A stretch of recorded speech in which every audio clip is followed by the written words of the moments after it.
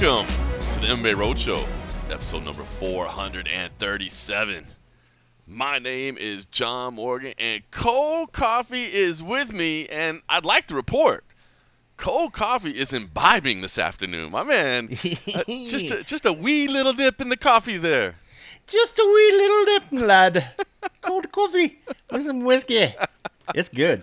I don't know why. I literally had no plans to do any drinking. Then for some reason, I don't know. I got the idea.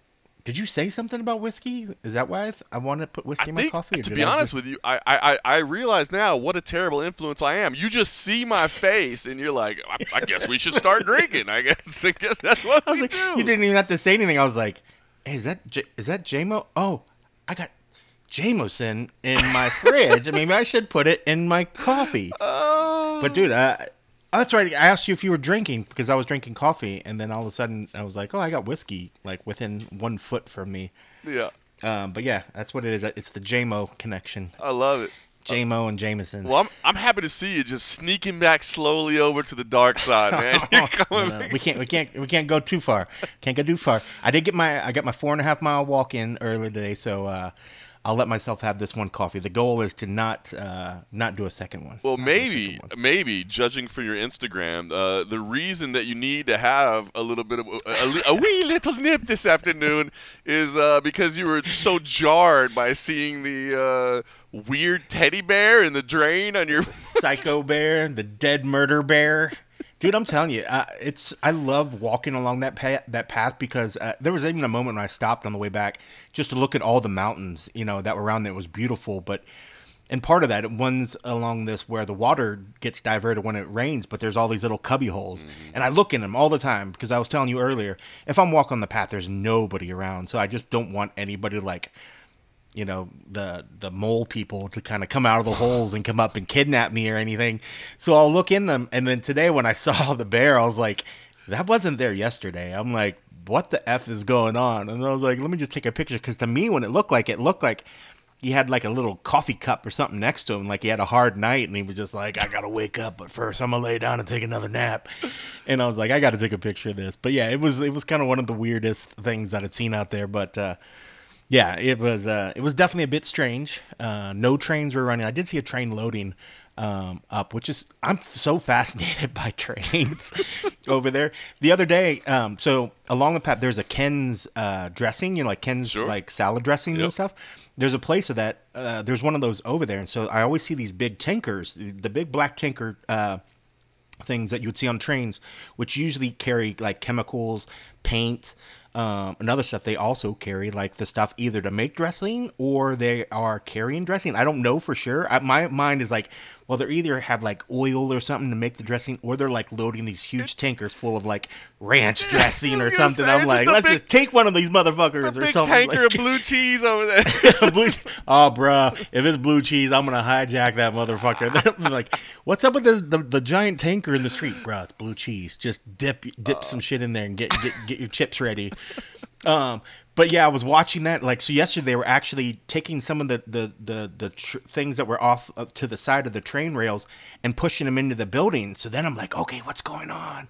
And just watching, I was so fascinated by it. So like every day when I walk by it, I look over to see what's happening with the trains. But today there was a train that was kind of, I don't know if they were backloading or something, because like every once in a while you'll see a train sort of pull forward and it'll stop and then it goes backwards. So I don't know if it's backing up and then hitching on to other ones, and then it's like a process of doing these sort of things. And like I said, it's just fascinating shit that when you're walking, you just like your mind just wants to wander or whatever. So I'm over there looking at dead murder bears. I'm looking at tanker of salad dressing, and watching the choo choo train. What was the kids choo choo train that was real big? Thomas the Tank Engine. Thomas, the Train or whatever the shit. But yeah, I haven't been able to get any of the train guys to give me the honk anymore. I've kind of been sad about that. I gotta be honest with the bill of your brim kind of bent the way you do. It kind of looks like a conductor hat. Yeah. What I love about this, I bought this at the swap meet this past weekend. I went to Broadacres, which if people come to town and they want to find something different, it's an outdoor swap meet. This hat was like one of the ones I got $3 for $10. Oh, look at that. Yeah, they're like little Vegas hats, but 3 for $10. But yeah, it came pre-bent. I like it. Like it didn't have the flat bill, and I always bend it down like this. So I was like, dude, it's pre-bent. I was like, I love it. I have a feeling I'm going to show up at your house one day, and in like the spare bedroom, you're just going to have like mini train sets all set up. It's going to be like the whole room, and you're like, John, take a look at my town, my train town here. Go ahead. I'll let you turn it on. Watch it go, but don't go too fast because once you get around the bend, it might. Oh my gosh. No, I'm not that crazy about it. But I mean, just seeing real life ones, they're fascinating, especially when like on the walk, you're literally like 25 feet off to the side of it. If I was ever really, well, whatever, I'm not going to get morbid. But if I ever wanted to just off myself by a train, I know where to do it. Oh my God. And it's going to be by the Ken's dressing place because it already stinks when you walk by that place. Oh, my God. They would never find the body. This was not the conversation I expected to be having today on the MMA Roadshow, but at least I will know where it's the murder bear. The murder bear set the tone, and then that's why I'm drinking already. Probably. Oh, man. I will know where to send the search party. All right. Well, listen, it is kind of a wild stretch, man. So we've got the event here in Las Vegas. We'll talk about that in just a little bit. But after that, I don't know if you've realized this yet, and maybe you have because I know you're looking at the calendar. But we're about to start a 4-week stretch of UFC events away from Las Vegas, and not only away from Las Vegas, but also a very international turn. Which is going to be kind of a nice little relief for the Vegas crew, I guess, because after this week it's Boston, Singapore, France, and Australia.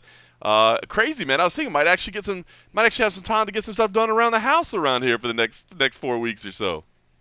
Well, if you keep getting your internet cut out, I mean, it sounds like your house is going to be in tip-top shape, you know. They don't know right now, but right now Morgan's on his phone because he's having internet issues, but he was... Well, I'll let you key in like to what that's doing to the Morgan household. Bro, okay, listen. It is sad how reliant we are on internet these days. So, yeah, I don't know what happened, but my internet went down.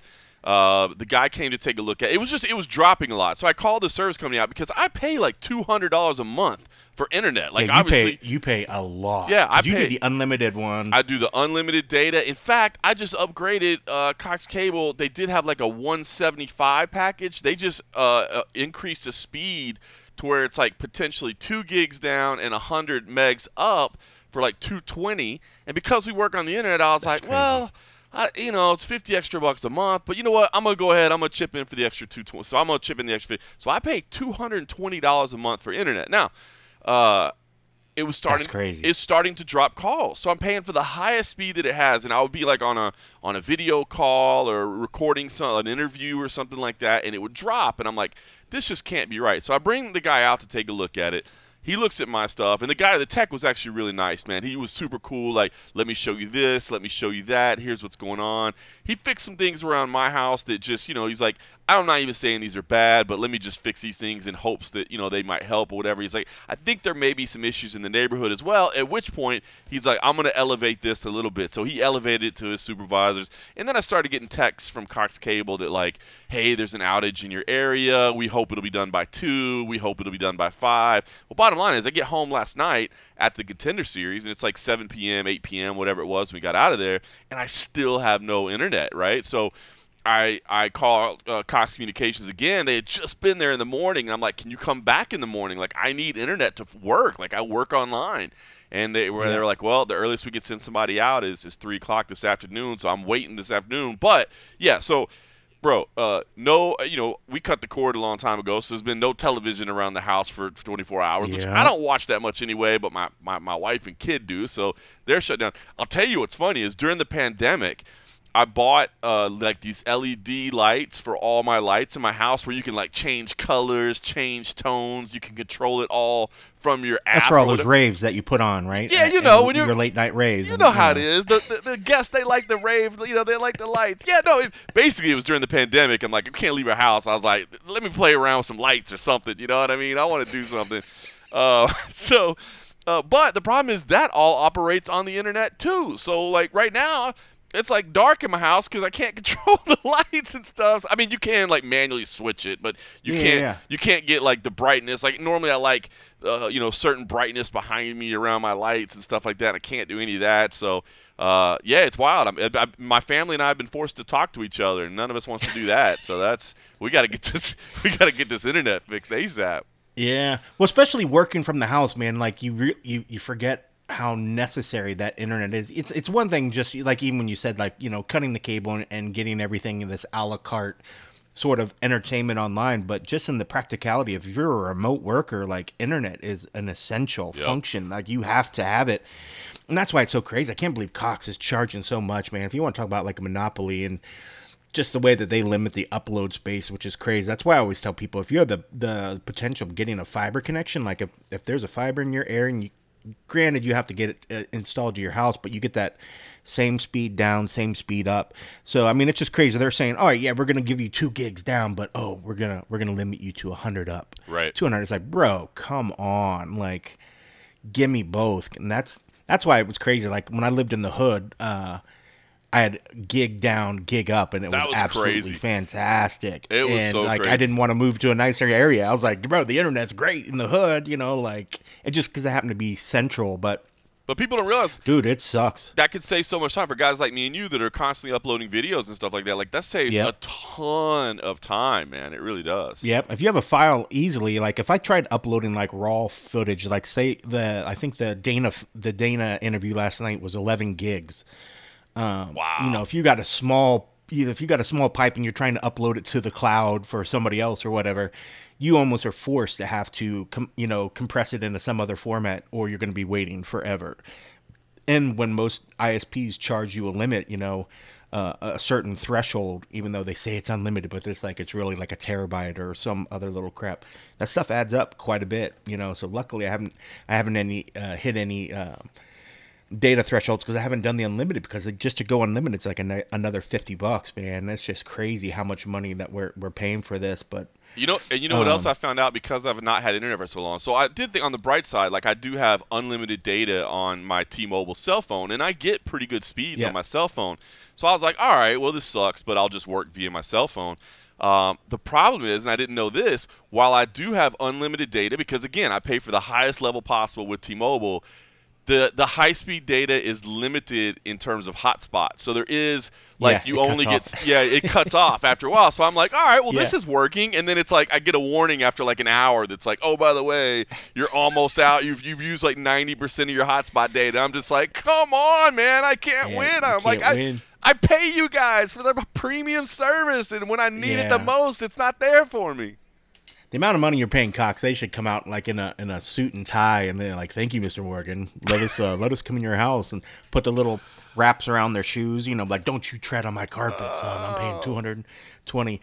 I don't know if I told you, just because so yesterday or 2 days ago we had the weigh-ins at the Palace Station, back to the good old Palace Station for the Dana White's Contender Series weigh-ins, which was fun just to be back in there. I mean, it's just good to be back in the old neighborhood, but also, I mean, we've been covering this thing since the get-go, so it's hard to not feel attached to the whole establishment of what it is, I mean, like, literally, we've been seeing that since the get-go, but going in and doing the weigh-ins and stuff, but when I got over there a little bit early, I drove through the old neighborhood. It's gone. What? It's completely gone. Like, I think I told you when they were trying to not buying renew, up the properties, right? They bought up all the properties, and they weren't renewing or anything, so right now, when you go through my old street, the actual houses are all gone. It's just dirt. They're fenced off, and even a lot more of the businesses going towards where Area 15 is, which is the people that own all that property. It's completely gone. Wow. So I'm still thinking that they're either trying to change that to be a commercial zone or something, but or somebody gave me the idea, like, what if they're putting another casino? Put another giant casino, because it's right on the 15, like.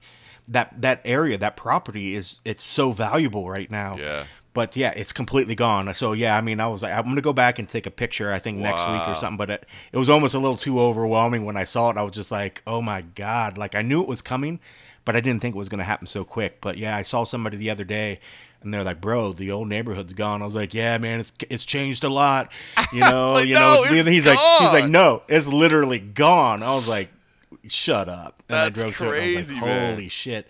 I guess that's forward progress, I suppose. But it's just crazy, it's one of those things that you want to see the city keep growing and changing and all these new entertainment value. I mean, they want to put the A's here and they want to do this and that. And even when they're looking for area to put the Raiders stadium, it's unique to see the city grow, but it's kind of crazy to also be kind of affected by it when it's like, I used to live there. They kind of pushed us out of the neighborhood, and I loved that area because it was so central, but now it's completely gone and it's crazy. But yeah. So yeah, that was my little side note that nobody cares about. That's wild. No, it's not like your childhood home, but it's the home when you moved out here to Las Vegas. Yeah, 10 years, man. Just about 10 years there. So it was crazy to see it. A man. lot of memories there. Some good, some bad, but so it's probably good that it's gone. But still, I would have liked to got one more look at the old neighborhood. Now it's just crazy. That's wild. But I'll have to go check progress. that out, man. That's nuts. All right, well, listen, you mentioned Dana White and the big scrum that he did last night. We did have the kickoff of Contender Series, so I wanted to get your thoughts on that. I'm going to be 100% honest with you. I was a little bit surprised that 5 contracts were given, and I think that maybe that just kind of sets the tone that I guess maybe the standard has changed a little bit because if I'm being honest, and I never want to be disrespectful because it's not like I'm saying, that dude doesn't deserve to live his dream. But, I was a little bit surprised with Kyle Machado. Yep. Like the heavyweight, obviously that fight was not great. More so than I think him the most. I think I was surprised about him the most. The last fight as well. Yeah. But I think Machado the most. Just because he did everything that Dana said don't do. Right. Like if you can finish your guy and you're that much better than a guy, you have to finish him. And he's like giving people shit about that before. I don't know if we just chalked up the fact that, just like you said, he came in there like a kid that just ran through the candy store. He was so happy. There were some really good fights. There were a couple times I looked over at him while the fights were going on, and he was just having a blast, having a good time. But I'm telling you, dude, there were also times I looked over him and he looked bored as shit. Right. And one of them was that heavyweight fight. It was during the Machado fight. And so fight. when we got them in the back, I was like, there's no effing way he's going to do it because the guy did exactly what he said don't do. Don't just not go for the finish. Don't just parade around. Like, he was so clearly outmatched over his opponent. He should have been able to finish him. But Dana's like, well, he was the underdog. He was so clearly ahead, he just kind of whatever. I was like, bro, you used to yell about that shit, Yep. So I don't know. I chalk it up 1-2. I think he was excited. But again, I can't remember the last time I heard them say their roster was like 670 or 650, however many he actually asked Hunter. He's like, Hunter, how many do we got? I don't know if you remember the number, but I feel it was roughly 650, 670. I want to say it was like it was upper 600s. 656 maybe or something like that. Yeah. Which is a lot. It usually always, I always thought it rotated closer between 450 and like 500, maybe lower 400s. But it was always sort of in the 400s or so.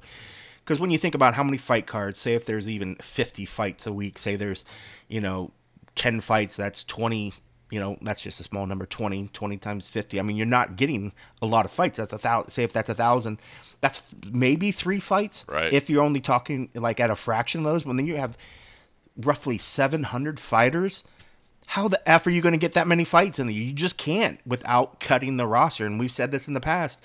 When you bring these guys on, is that immediately a sign that you're going to start trimming the herd? And he's like, guys, this is just part of the game. This happens every year. Guys come, guys go. And I was like, but yes, this is a super platform to bring some smaller paid contracts in, but you're getting quality talent, So it's definitely a win-win for the UFC. But I can't fault them because it's a win-win for the guys that are getting a shot on the show too. They all love it. They've been working their way to get in there, and so they're happy to get the contract. And people have always kind of, bitched and moaned that the tough contracts maybe weren't the best ones, and some of these, contenders maybe aren't the best either, but it is giving them access into the UFC. But I'm telling you, if I was a veteran and I've been sitting there and trying to get Mick on the phone or Sean on the phone, trying to get some calls and something hasn't quite worked out, and I'm seeing 5 dudes get a contract every week, I'd start getting worried, that my spot maybe isn't going to get filled, and am I going to get released? You know what's funny is, as you say that, I wonder if maybe, and I don't know this to be a fact, but I do know, and we talked about this a little bit over the years. As you said, we've been covering Contender Series from the beginning. I remember there was a point where I started talking to managers and prospects that were like, I don't know if I really want to go on Contender Series because, to be honest with you, I know they're going to put me up against another killer because we're vying for a UFC contract. Yep. If I win and my fight doesn't necessarily impress Dana, I'm not getting a contract, and then maybe they don't give me another opportunity. Whereas, there's basically 3 ways to get into the UFC. Well, 4 if you count they just sign you off the street. That doesn't happen very often. Right. It happened to Right. Charlie Radke recently from CFFC, which was cool to see. Like, he just got signed in.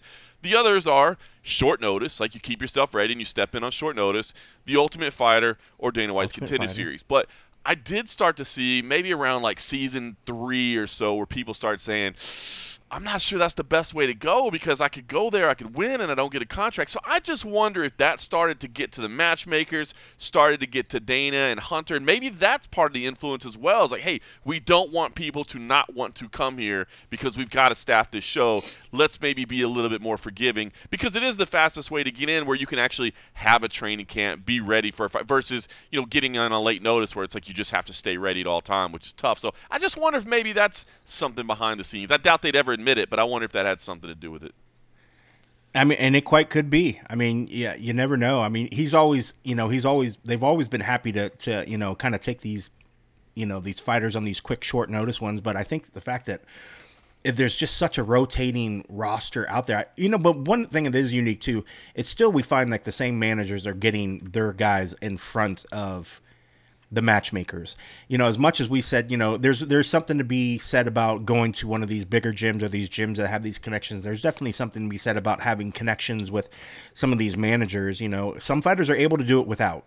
If you're so darn good and you fight in your record to do it and you make waves all on your own, you don't need a manager, it's quite possible.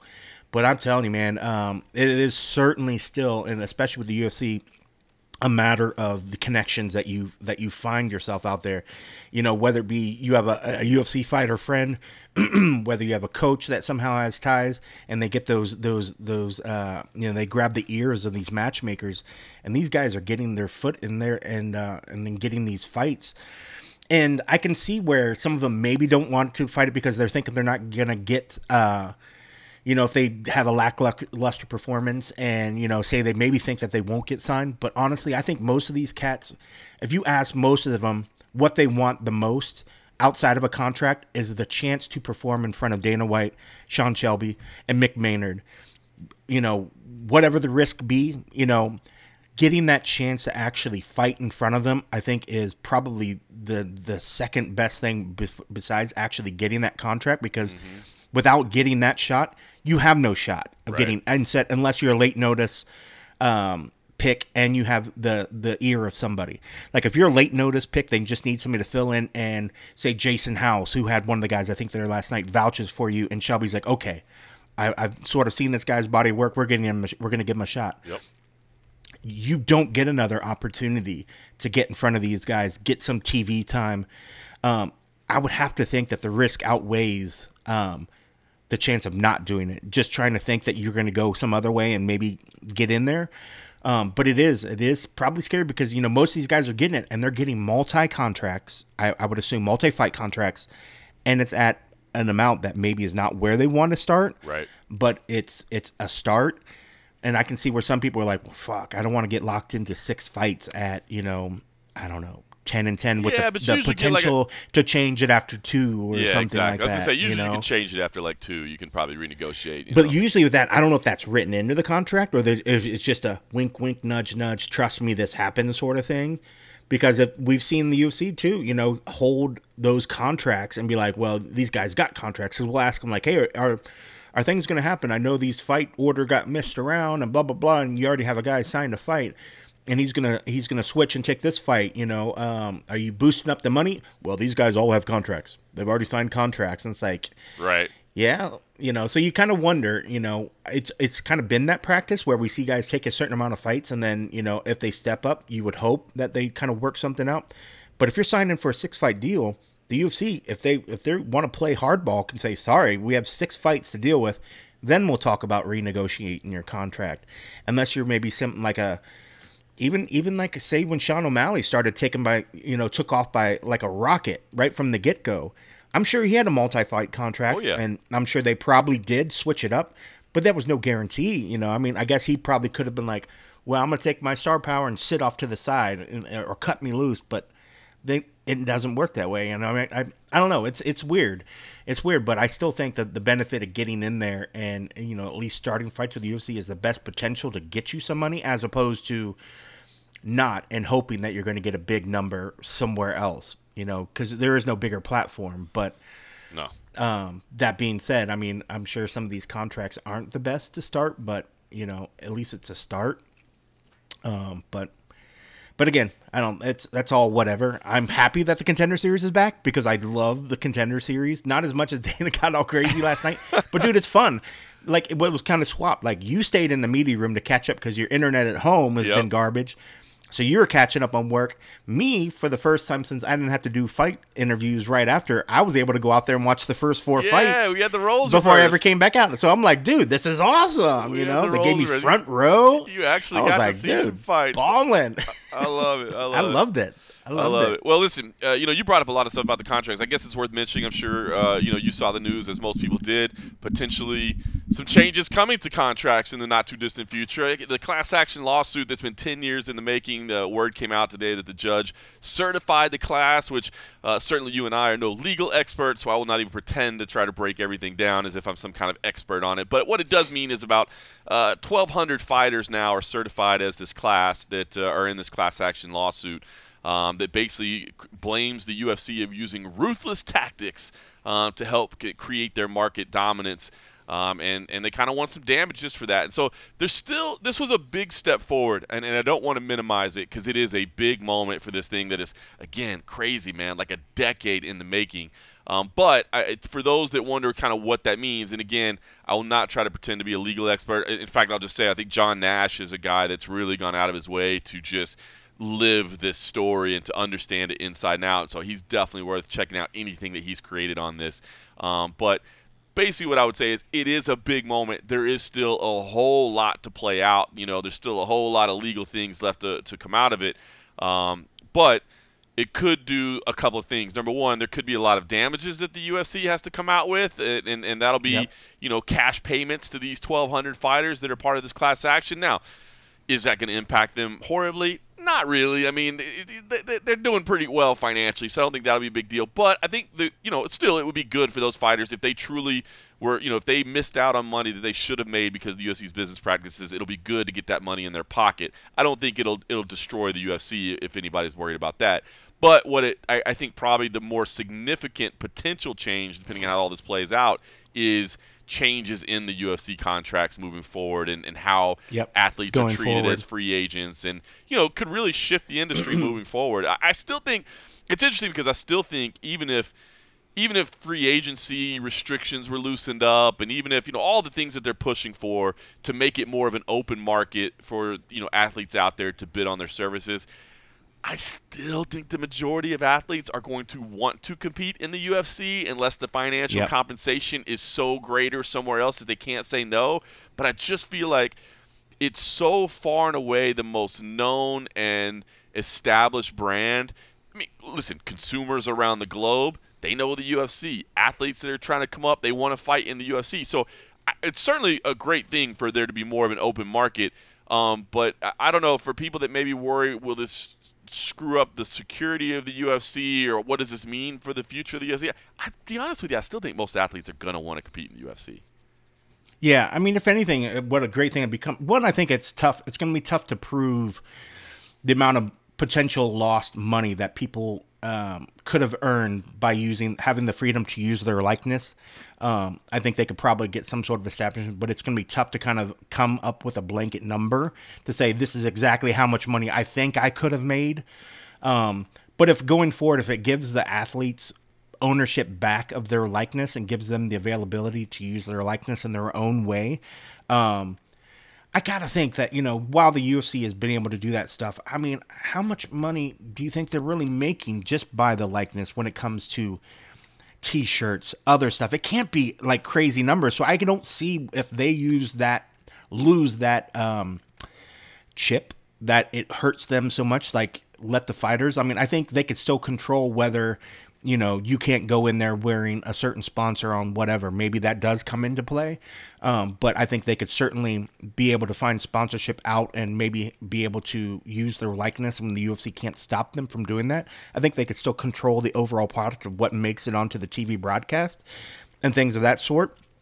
But I can't think that's going to hurt them too much on the bottom line in the terms of not owning their likeness. I think the biggest hit will the payment for damages in arrears. Stuff when people say, I've fought for you for X years, and I've been an established fighter for 25 years, and I haven't been able to do dolls. I haven't been able to market myself on T-shirts. I haven't been able whatever. I think I potentially could have had $50,000, $100,000, and then times that by whatever X millions of dollars. You never know. I mean, I'm not sure what kind of big number. I mean, are we talking 500 million? Are we talking 200 million? Are we talking $1 billion in a pool of money that they want to kind of do it? And then how does that work out between fighters? I think the toughest part is when these fighters are going to try to have to prove lost money, and then do we say, okay, there's, just roughly say, all right, they gave us $100. Everybody gets their share of 100. Is everybody's share the same?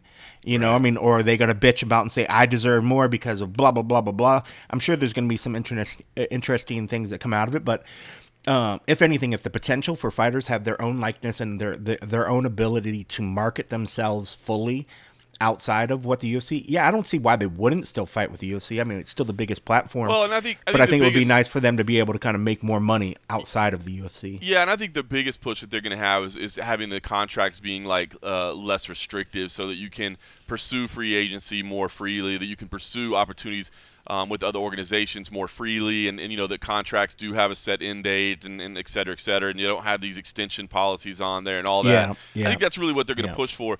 But I think you hit the nail on the head too. It's just like, look, man, an open market is great for everybody. Like, an open market is a good thing. When people are bidding for your services, it's a good thing because there's multiple buyers trying. But man, it's not going to be for everybody across the board, right? I mean, there's not unlimited amounts of funds at PFL, Bellator, One Championship. It's not as if like they've been like, well, we would have paid these guys a lot of money, but we just never had access to them. You know what I mean? So, I think it's a good thing. I'm not trying to downplay, what the goodness of a free market is. It's just, I don't know that it's going to inflate wages to some, oh my gosh, now everybody makes 10 times more than they did before this happened. You know what I mean? I just don't necessarily see that from it. But nonetheless, it is an important story worth following. It's huge. That's huge. And I'd be lying if I said until you said it, I didn't quite look at it. So I'm just actually kind of reading it on the backside here. So that's pretty crazy. It is. It's a big moment. That's huge. And I'll tell you what. I mean, we've forgotten. Not that you forget that it's happened, but it's been going on for so long. Just sort of, the UFC has been able to kind of just extend, push it back forever. I mean, to think that it's been going on for a decade is crazy. I mean, it's just unreal. I mean, that's the connection and power that these big organizations have. Who would think? I mean, if you say you have a civil law case of your own going on, you think you could push it off 10 years? No. You think you could push that? Absolutely not. It's unreal. Like the power and the money to do that sort of shit. So it's crazy. But I mean, congratulations to all the fighters that have been pushing for this for so hard. There's been some people that have really, really over the years have stepped up and really been very vocal and caught a lot of shit. Yeah. And congrats to them today. Today is the start of their day. So yeah, they stuck to their guns and they kept pushing through it. It'll be interesting to see the contracts. One of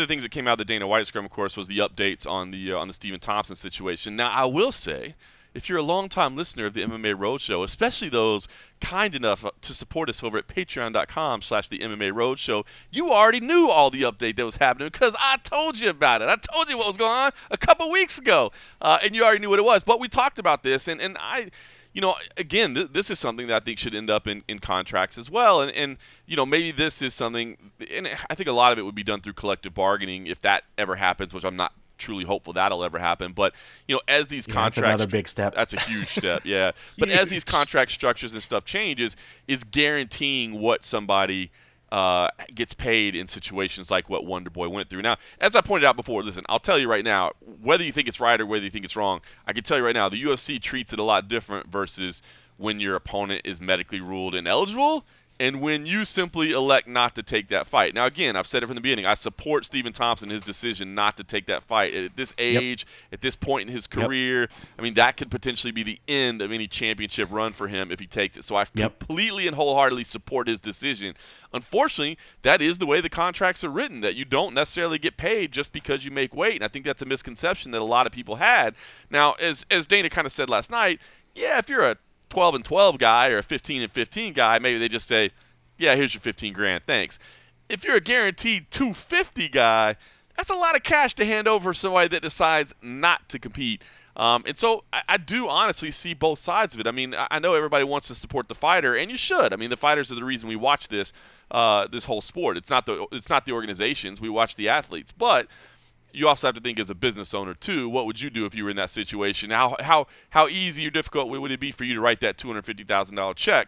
But as we've talked about before, I think there should be some kind of guarantee.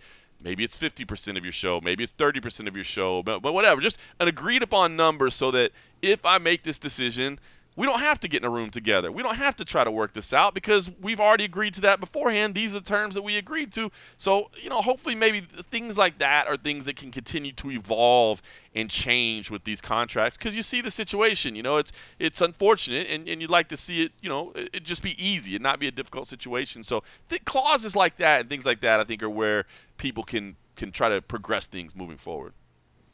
Yeah, and it's overdue. I mean, that's the kind of stuff. It's funny that, why when we see this happen at weigh-ins, we see this stuff happen, we all still don't know what's going to happen. Right. It'd be nice to have a sense of just understanding, okay, now that this option A has happened, now B happens, and then C happens. We don't know. Every time it's different, and it's weird, and it's like, why is it that way?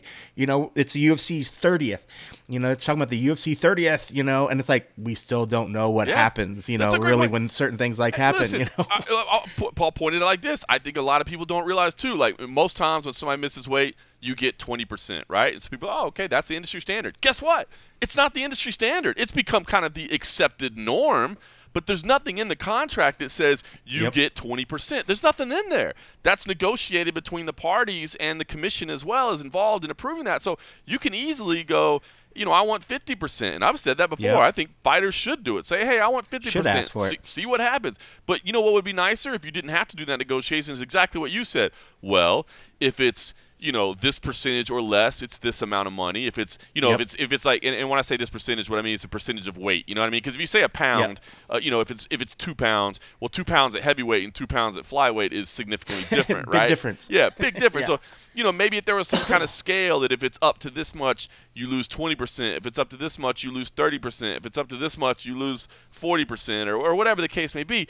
As you said, just standardize it so it's not like, oh, now we got to get in a room, we got to talk it out. It's just like, well, here's the flow chart. A happens, so B happens next, and C happens after that. It seems like it would be – it just seems like it would be better for everybody involved because then there's none of this hard feelings and bad blood back and forth because you're just following procedures of the contract that we all agreed to.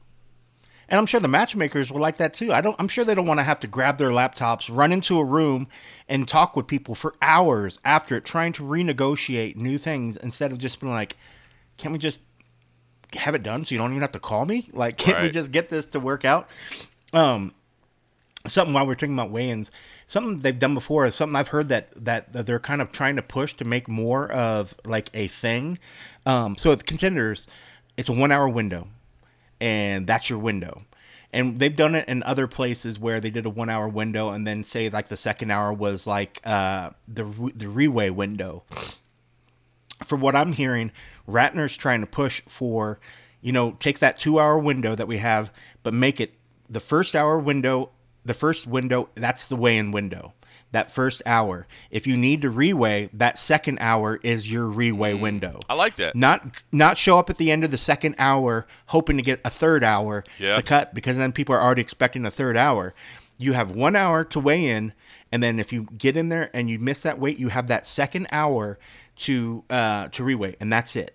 I like that. So in a sense, changing the 2 hour window to a 1 hour window, but you have the potential to have your still hour after but it would still be within that second hour. I like that. I think that's what they're hoping to try to make that a more standard. It happens in like sometimes international shows, the Contender Series, and it just makes a lot more sense, because say if like some of the fight nights and the other ones at the Apex, you have a guy that just weighed in, he's at the top of the first hour. Now you're telling him he has to wait for that second hour for somebody to come weigh, and then we do face-offs. The guy just wants to rehydrate, or the gal wants to rehydrate. They want to get back. The last thing they want to do is just sit in a room and wait. I mean, like, it's better for them. It's better for all the parties. It's better for the production. It's better for us as media sitting there, waiting and waiting. I would like to see that happen, and I'm hoping that they do kind of push that way. I mean, I think it makes a lot of sense, but a lot of sense in the terms of stop making a fighter wait to properly rehydrate. The guy, they're going to fight in 24 hours, give them that extra hour back where they can start rehydrating and safely get back up to speed. So I'm hoping that kind of selfishly kind of hope that it goes that way, because I think it would help our lives a little bit better as well. It does, but it just logically makes more sense as well. And it's funny, and I'm glad you updated me, because I didn't know that they were pushing for that again. Mark Ratner was involved when this whole early weigh-in process was originally created, and the idea initially was exactly that. You have 2 hours. Like, we're giving you 2 hours. You can come in any time in this 2 hours, and if you come in at 1 hour and 59 minutes, then that's it. If you make weight, you make weight. If you don't, you don't. But then commissions, from commission to commission, they start to say, well, we've always done where if they miss weight, they get an extra hour. And so we got to honor that extra hour. But the whole thing was the extra hour was supposed to be built into that 2 hours. It was supposed to already be there. Like, this is the extra hour already there.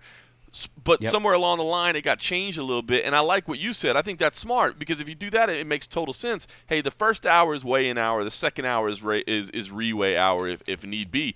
And listen, if you're talking about just fairness and everything being on equal grounds, I mean, that's more fair anyway, right? Like, why does one guy weigh in at 9:01 and the other guy weighs in at 10:59 and then gets another hour, like you said? So they really weighed in more or less 3 hours apart. You know what I mean? So that's not really fair and equal grounds, right? That's different. So I'm glad to hear that they're kind of actively maybe trying to push that again, because that, my understanding, was the initial intention of the way it was supposed to be built. And it's crazy because, I mean, we've seen it. We've seen fighters game the system. I mean, yeah, it's weird that extra hour, because you'll see now fighters will come down during the weigh-in window, or not the fighters, but like the team will come down and ask specifically if they weigh in, do they get an extra hour? Yeah. Like, how hard do we need to push our fighter, to do, if I know I can make them struggle a little bit more and we're going to get an extra, we might get that extra half pound off. Knowing that we have an extra hour, then I'm going to rush them down here right now, and then we're going to do it instead of just like pushing it till the very end. Like, teams are gaming the system. I mean, now, and that being said, sometimes cuts are different. It's not like every team is, like, how can we best do this? Right. Sometimes cuts, your body just, something comes up, and it doesn't cut like it normally does. So any extra little time that you can get, the better. But it's all too often we see teams come down there and, you'll see them sort of grab a commission person like, so if he misses right now, we're going to get another hour, right? So it's interesting when they come down and the commission's like, no, one and done, or, you have this 2 hour window is your window. You could have came, weighed in, and reweighed in this 2 hour period. So it's nice to see that they're kind of starting to stick to that, because ultimately, when it boils down to it, it just means fighters have to come closer to weight when they're coming into the fight week, and they just got to be better on point. Like, it's unfortunate, and if it gets to the point where they're like, I just can't get my body, then just like we always say, fucking move divisions, change. And granted, that's tough, because like if you're a big lightweight, you don't want to go to welter. If you're a big flyweight, you don't want to go up. You want to stick at that division, and far be it from us to say, no, I know you do well at this division, but if you can't make the cuts and you're killing yourself, you really should go up. You don't want to do that, but at some point, if that's the way that you're going to safely make weight and be able to stay in the sport longer because you're not killing yourself. I mean, we've seen what heavy weight cuts have done to guys. I mean, like, it's hard to not think about like what every time Anthony Johnson would go in there, he's one that always sticks in my head. And I know we used him over and over and over about what the weight cuts were doing to his body, and we've seen what it does to other fighters when they come in. I mean, it's It's tough. I mean, it was interesting because I was talking to Kaplan the other day, and she brought up PFL, and and part of this was because of the way that their season works out. You're seeing these fighters maybe 5-6 times or more in that year. It's hard to not get attached to these fighters and see the pain that they're going through. And when I bring that up when I'm referencing, like, when we see these guys go through these weight cuts and you see them struggling on fight week, it's hard to see them go through that because you understand what they're trying to do, but man, it's tough. It's tough seeing this. And I don't know what the right answer is to, like, have fighters not do this, because you want them to fight and be the biggest, I guess, they can be at whatever weight they can get. But you want to see them do it right, because you want to keep seeing them be able to fight, and it's just so tough. And, if that means, hey, the window's got to shut down, I mean, you got to start sooner. I think it'll hopefully change the way that the last weeks of fight camp, where it's maybe not so much of like finishing off the fine details of the training camp and the strategy. It's more of like starting that weight cut 2 weeks out, instead of, guys getting there on Tuesday and thinking like, hey, I'm going to crash course, lose 20 pounds in 3 days, which we see happen over and over and over.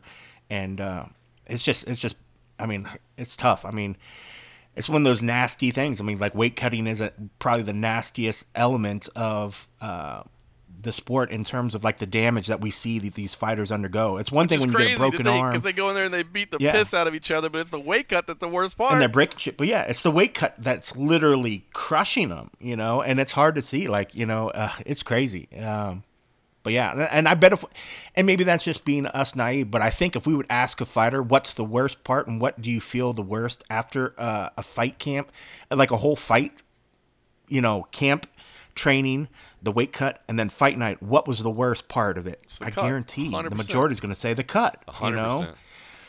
So, but yeah, I mean, that's a big change. That'd be big changes. But I think it would just mean they need to rethink the way that weight cuts is going into these fight weeks. I think that's be the biggest thing that changes, is that they're going to have to come in a lot less, and that was what they used to try to do when they put them on the scale. When they come in on the beginning of fight week, they were supposed to come in at a certain weight that was close to the thing, because they didn't want to see this. Yep. And I don't know what's happened to that. I don't know if it's just kind of just went away. It's not like we ever really see it, but I remember Burt Watson used to guard this thing, and he'd walk around with his rolled up piece of paper, like his paper, because he would come and he would pre-weigh everybody, and he'd write the thing down. And he'd either give you his, this stern look and a little bit of a tongue lashing, or he'd be like, oh, right on, And part of that was because, and that goes back to what he saw guys do in boxing and other stuff, like the damage that these fighters were doing in this short period going into the fights, knowing that you're not going to be able to perform your best if you're literally killing yourself 48 hours, 24 hours before your fight, because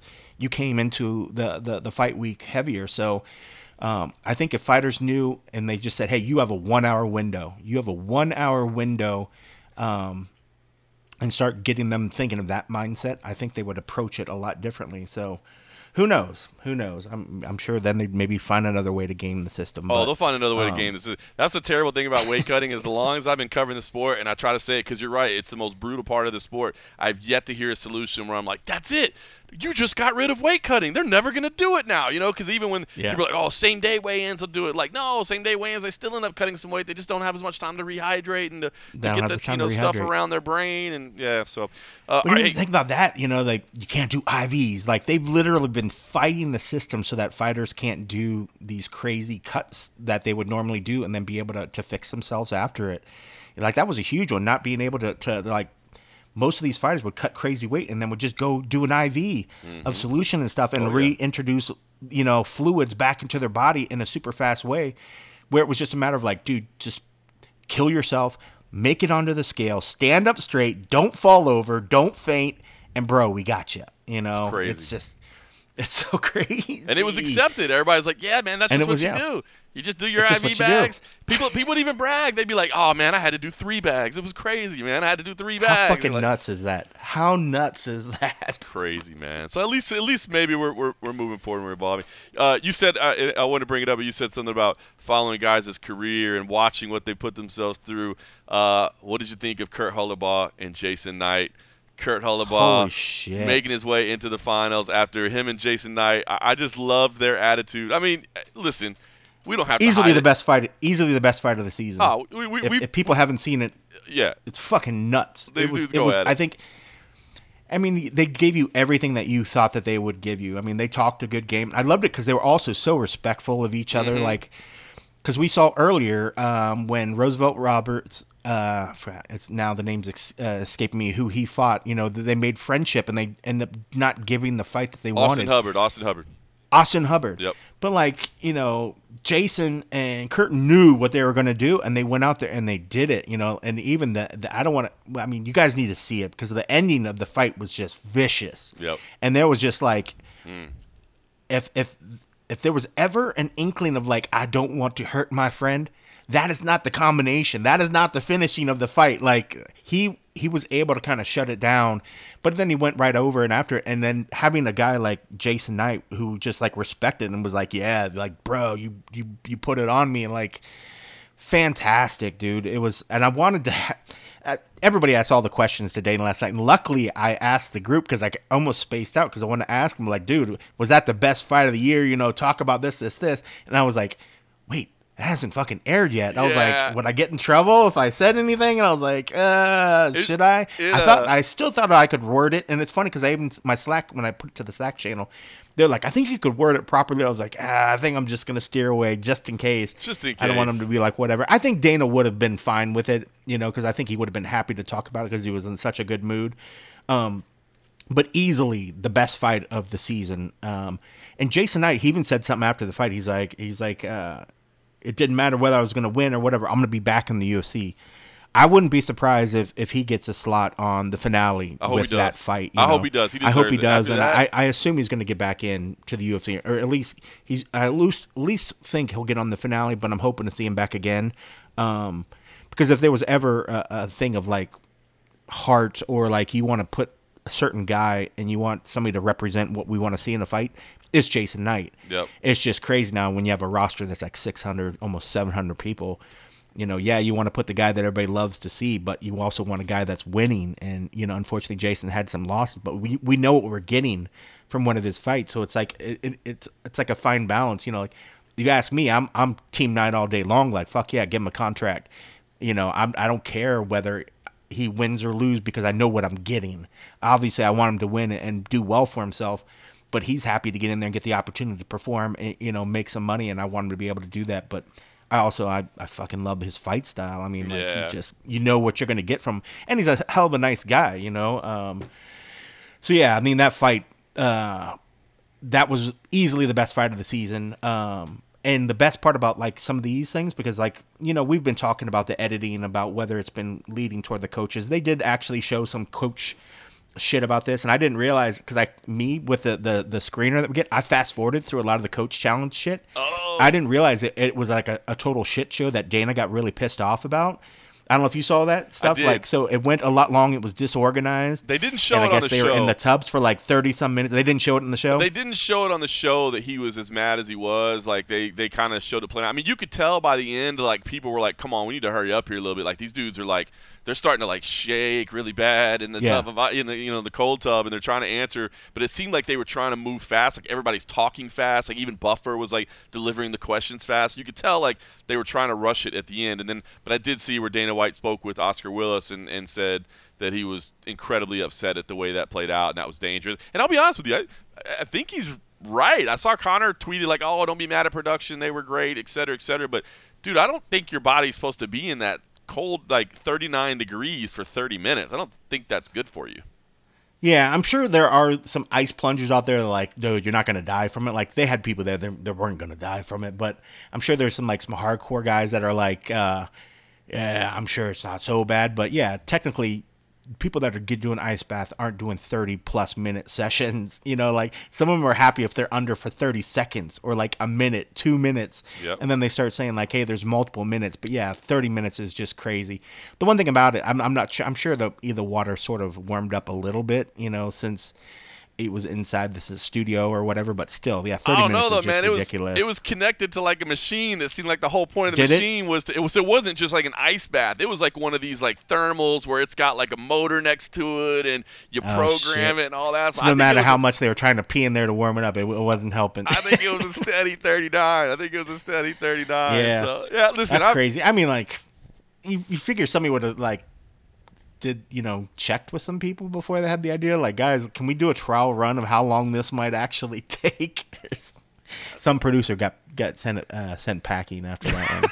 Like, thank you very much for your services. Good luck. luck. Thank you much for your service. Your idea was great at first, but yeah, we'll see you at NASCAR. Yeah, They'll send them off to good NASCAR luck at MTV to work at NASCAR over there doing the challenge or something like that. So anyway, all right, listen, busy weekend in MMA.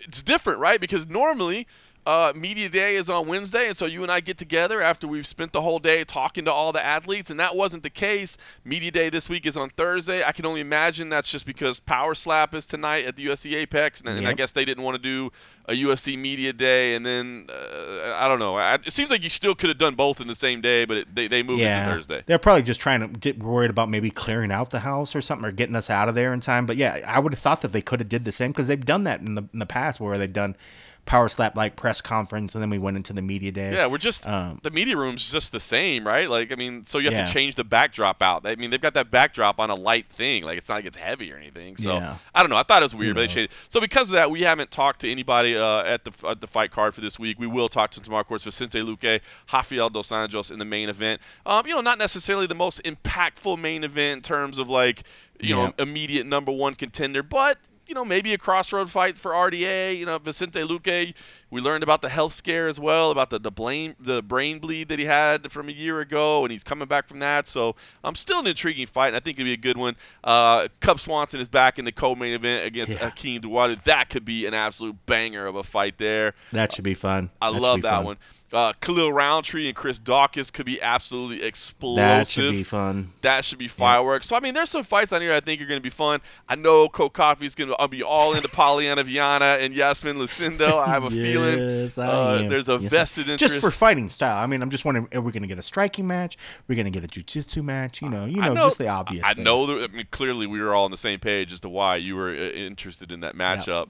Juliana Miller is back. She's always a firecracker out there. She's fun. Love her. There's some fun fights in there, and that is on Saturday night. Of course, we will have full coverage. I did want to point out as well, so normally we go in-depth on the UFC card, but we don't really have anything to go in-depth on because we haven't talked to him yet. We'll do that tomorrow. There is a Bellator card as well. I want to point out a couple things to you, Cole Coffey, because we keep just kind of reading the tea leaves here, right, and kind of seeing what's playing out. I told you I was with the PFL last week. I'll be back with them again next week as well, seeing a little bit of what's going on, hearing people talking, and boy, it sure does seem like a lot of people are awfully optimistic that things are going to happen with this potential PFL Bellator merger, if you will, or acquisition, however you want to call it. Nothing necessarily for sure, but again, reading the tea leaves, what's happening, and there were two big things that I wanted to point out. Number one, Bellator 300 was announced, which is pretty cool. If you haven't seen this announcement yet, it is going to be in October. It's October 7th in San Diego, Pechanga Arena, which is not the Pechanga Casino. That's actually the name of the arena, the old sports arena there that's hosted some UFC events and that sort of thing along the way. But 4 championship matchups atop the bill. They're all co-main events. It's Ryan Bader versus Linton Vassell, Chris Cyborg versus Kat Zingano, Usman Nurmagomedov versus Brent Primus, and Liz Carmouche versus Alima Leigh McFarland, which is interesting because they're friends, they're training partners. But they've talked about this a lot. I mean, they've trained together, they're friends, but they've wanted to do this, which I find intriguing, especially when you talk about the PFL situation, the Ultimate Fighter situation. So is this fight going to be good because they've been wanting to do this, or is it going to be bad because they go out there and they can't? Are they Jason Knight and Kurt Hollabaugh, or are they Roosevelt Roberts or Hausman Fio? You know what I mean? So we'll see how that plays out. But so 4 championship matchups in a card that, from what I've heard is, and I've heard from multiple people, that there aren't really any events planned past Bellator 300 right now. That doesn't mean they can't add them, but that's just what I've heard. Yeah. And you're putting 4 championship matchups on it. And, oh, by the way, Friday night. Going out with a bang. Yeah. And I was going to say, and by the way, Friday night, Bellator 298, 17 fights on the card. Holy cow. 17 fights. And I'm telling you what, if you look at this lineup, It's actually a pretty good lineup. Like, I'll be honest with you.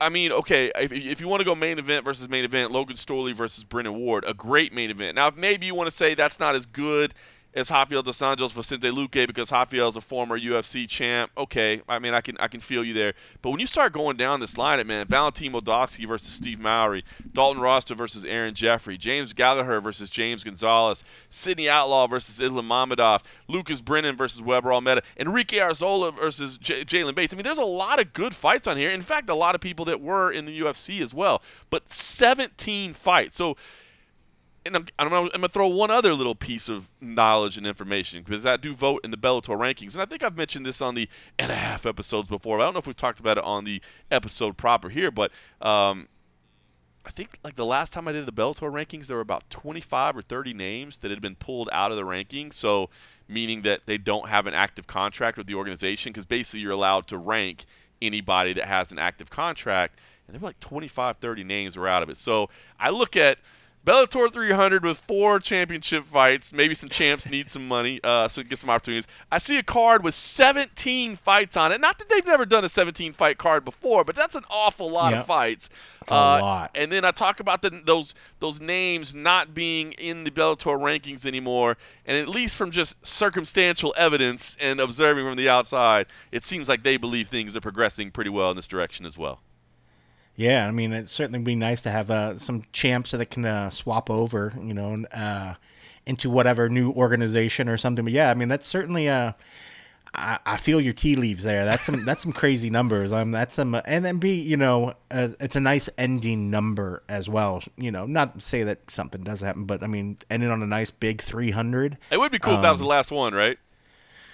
Makes it a lot better than 301. I mean, it just it's like, oh, okay, yeah, well, we had the big 300, and then, well, we made it to 301. Like, we wrapped it up. 303. We had 4 title fights, 300. The curtains came down. Everybody stands up and applauds. But listen, well, let me just say this, too. I have heard that even if all this stuff goes as people expect it to maybe go. Again, it's not a done deal, but as people expect it to maybe go, that that Bellator does owe some television programming to some different partners around the globe. So the organization may continue to operate on, but it just wouldn't obviously be operating the way it is now. So we don't know what it would be. So maybe they will go past 300, but at least if this is the end of this era, that'd be a hell of a way to end this era.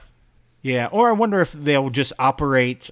They retain the right to operate as that name depending on if they're in that market. So say if it's still say if it's a PFL package, but in Italy we operate as Bellator MMA. Yeah. Or the events or something along those lines since they have that right or whatever. But who knows? But I mean, it certainly seems like we are leaps and bounds further along from when like the rumor mill started. When you're getting, awkward answers from like the president, and they're, addressing some stuff. Well, I know there's nothing I can really say. I'm like, well, you're certainly not saying no. You're certainly not saying like, guys, it's all stupid rumors. I don't know if you saw my video with Ray Sefo the other night in San Antonio. Yeah, that's what I was referencing. Yeah, he basically was like, well, I was like, bro, he certainly didn't shut shit down. Like, he was conversations are happening. You can see the wheels in his head. He's like, how can I talk about this without actually saying anything? I was like, well, you not really saying anything is saying a lot, brother. Yeah, right? Like, that is it. You're certainly not shutting it down. But it's interesting. But, it's even more interesting with this class action thing being able to go. I mean, the UFC certainly doesn't want another major player going away. The option, it doesn't help their case if the amount of other avenues goes away. So I guarantee that they're hoping that they stay active in some format. Let me tell you another reason, and I'm so glad you brought that up, because another thing that I find very interesting in this is that part of the thing because I wonder if maybe this helps them, right? Part of the lawsuit, the accusations say that part of the practices that were unethical was that the UFC just bought up their competition. So there was no free market because they just bought up their competition. So therefore, there's no competition because we bought them all. Does that help? Do you wonder? Because I think you're right? Like the UFC and Dana White and everybody has always said, man, we want as many places to compete as we need places for these fighters to develop, and then hopefully they all come to the UFC. But we need for them to fight in places. But I wonder in this particular situation if they wouldn't really, really love for this merger to happen so that the lawyers could go into the courtroom and be like, guys, I hear what you're saying, but hey, you know what? Let's just take real-world events happening right now. Did you not see that number 2 and number 3 joined forces, and I didn't hear anybody stand in the way of that acquisition? Now, maybe that will raise some red flags, at, like with the government regulators, and that won't allow. But I just do wonder how that all factors into it as well. I mean, I know this is kind of inside baseball, not talking fights, talking business, but it is interesting. No, it's true. I mean, we hear that all the time. Like when Sprint say, I'm gonna get the names wrong, but say when Sprint was like talking to AT&T or another major player, and they want to combine, and you got everybody that's saying like, no, because T-Mobile's over here saying like, no, you can't have it or whatever, or these major things happen. I could definitely see where in this instance they would say, look at these 2 huge powerhouses that are joining, that do X of millions of dollars and have crazy numbers, and their broadcast. So how can we possibly own the market when there's such a large, opposition, over here? So, yeah, I mean, I certainly don't think that they're upset about it. I mean, I can see twofold where they want to see multiple players out there doing crazy numbers, because then they can point and say, well, there's option A out there, there's option B. But if you have this company that this will create will be a huge powerhouse. So I can it might work in their favor, where they're saying, see, look at this other juggernaut that just combined out here. And yeah, where were you guys causing a ruckus about that? Why aren't you guys bitching about that? But either way, I mean, I think the UFC is just happy that something's happening. It's a whole lot better them either getting bought and absorbed into something else as opposed to just going away. I think if it just went away, it's a lot worse for the UFC, because then it makes the point even better for the athletes in this class action to say that you are the end all be all and we have nowhere else to go. But who knows? But it's just crazy. Because what started as just weird little sort of rumors, now it's getting a lot closer to being reality. I feel like we're just, it could be weeks away, months away. I feel like there's just contracts somebody's waiting to sign. They haven't got somebody to sign some piece of paper yet, which is why we haven't heard the final dealings. But who knows? Interesting times to see how it all plays out. All right, well, listen, I am going to run. It was my kid's first day of school today, so I'm happy to go see what he's up to and find out how the first day of 6th grade went. We're moving on up in the world. Wow. Yeah. That is crazy. Pretty That's wild, crazy. huh? I saw some pictures that popped up on my phone from past holiday parties, I think at your place, and he was just so small, and I'm like, oh my God. It's crazy to hear friends, kids now getting on to high school, graduating, going to college. I'm like, oh, I'm just getting old. You've seen him, man. You've seen him from the time he was a little baby, man. You've been along for the ride, dude. It's crazy, yeah. It's crazy. He's gotten so big. It's unreal. Yeah. Awesome, man. All right, well, listen. A lot of action this weekend. Like I said, we've got Bellator and UFC in back-to-back nights. I love it because they're not on the same night, which means you can watch both of them. I think both the cards are pretty good. If you haven't taken a look at that Bellator card, check it out. There's some actually pretty good names. I think even the prelims are going to be pretty exciting. So check that out. Of course, we will have full wrap-up coverage of the and a half episode for all of you that support us at patreon.com/the MMA Roadshow. We certainly appreciate you, even if you don't. Like the Davern family. Yes. Thank you, Davern family. Coming back on for another year. We got the annual price. You can save a couple bucks. You get the discount. Helps us keep the lights on. Helps us pay for all the hosting costs and all that stuff that it takes to run Pay for your exorbitant internet costs. Yeah, pays for my internet. That hopefully your fucking internet. That is crazy, bro. I didn't know you broached the $200 a month. That's just crazy. $220. Can you believe that? I pay $220 a month for internet, and I don't. Then imagine if you had cable on top of that. Oh, you'd be paying like $300 and something bucks. I have DirecTV Stream, so I still pay another $100, and I have, bro. And you have I don't even. That doesn't cut even. The cable. Cut the cable. You'll pay less. Cut the cable. You'll pay less. It's so fun. It is so funny right now. I'm like, you know what? Somebody should do. They should take these services that I like, and they should bundle them all together. Into one. Wouldn't that be convenient? And then deliver it straight to the house through a cable. And it's crazy because right now I got to go in all these different apps. Like, what if the UFC app, Fight TV app, HBO Max, what else do we use? Hulu, Netflix. What if they were all just in one app? Like, I don't know, like a box or something maybe that you would just plug into your TV, and they were all in one place, and then it would just be like one price. Somebody should. That's the next wave of the future. They should make some and I think it'd be smart if you bundle it in a cable so that if your internet goes out, you could still watch it. You can still see all that stuff. Yeah, why and would they just we run it straight to your house. Why would we tie it into our internet? That makes no sense. How have we decided that? Somebody should have really considered that there's got to be another way to do this other than it coming in via internet, which is so spotty. And so ridiculous. No, don't bring my cable back. They were terrible too. All right, but I got a cable tech showing up. Hopefully my $200 internet will work. Hopefully everybody enjoys their weekend. We'll see everybody over at the and a half episode. And most of all, whether you support us there or not, just to everybody, thanks for listening.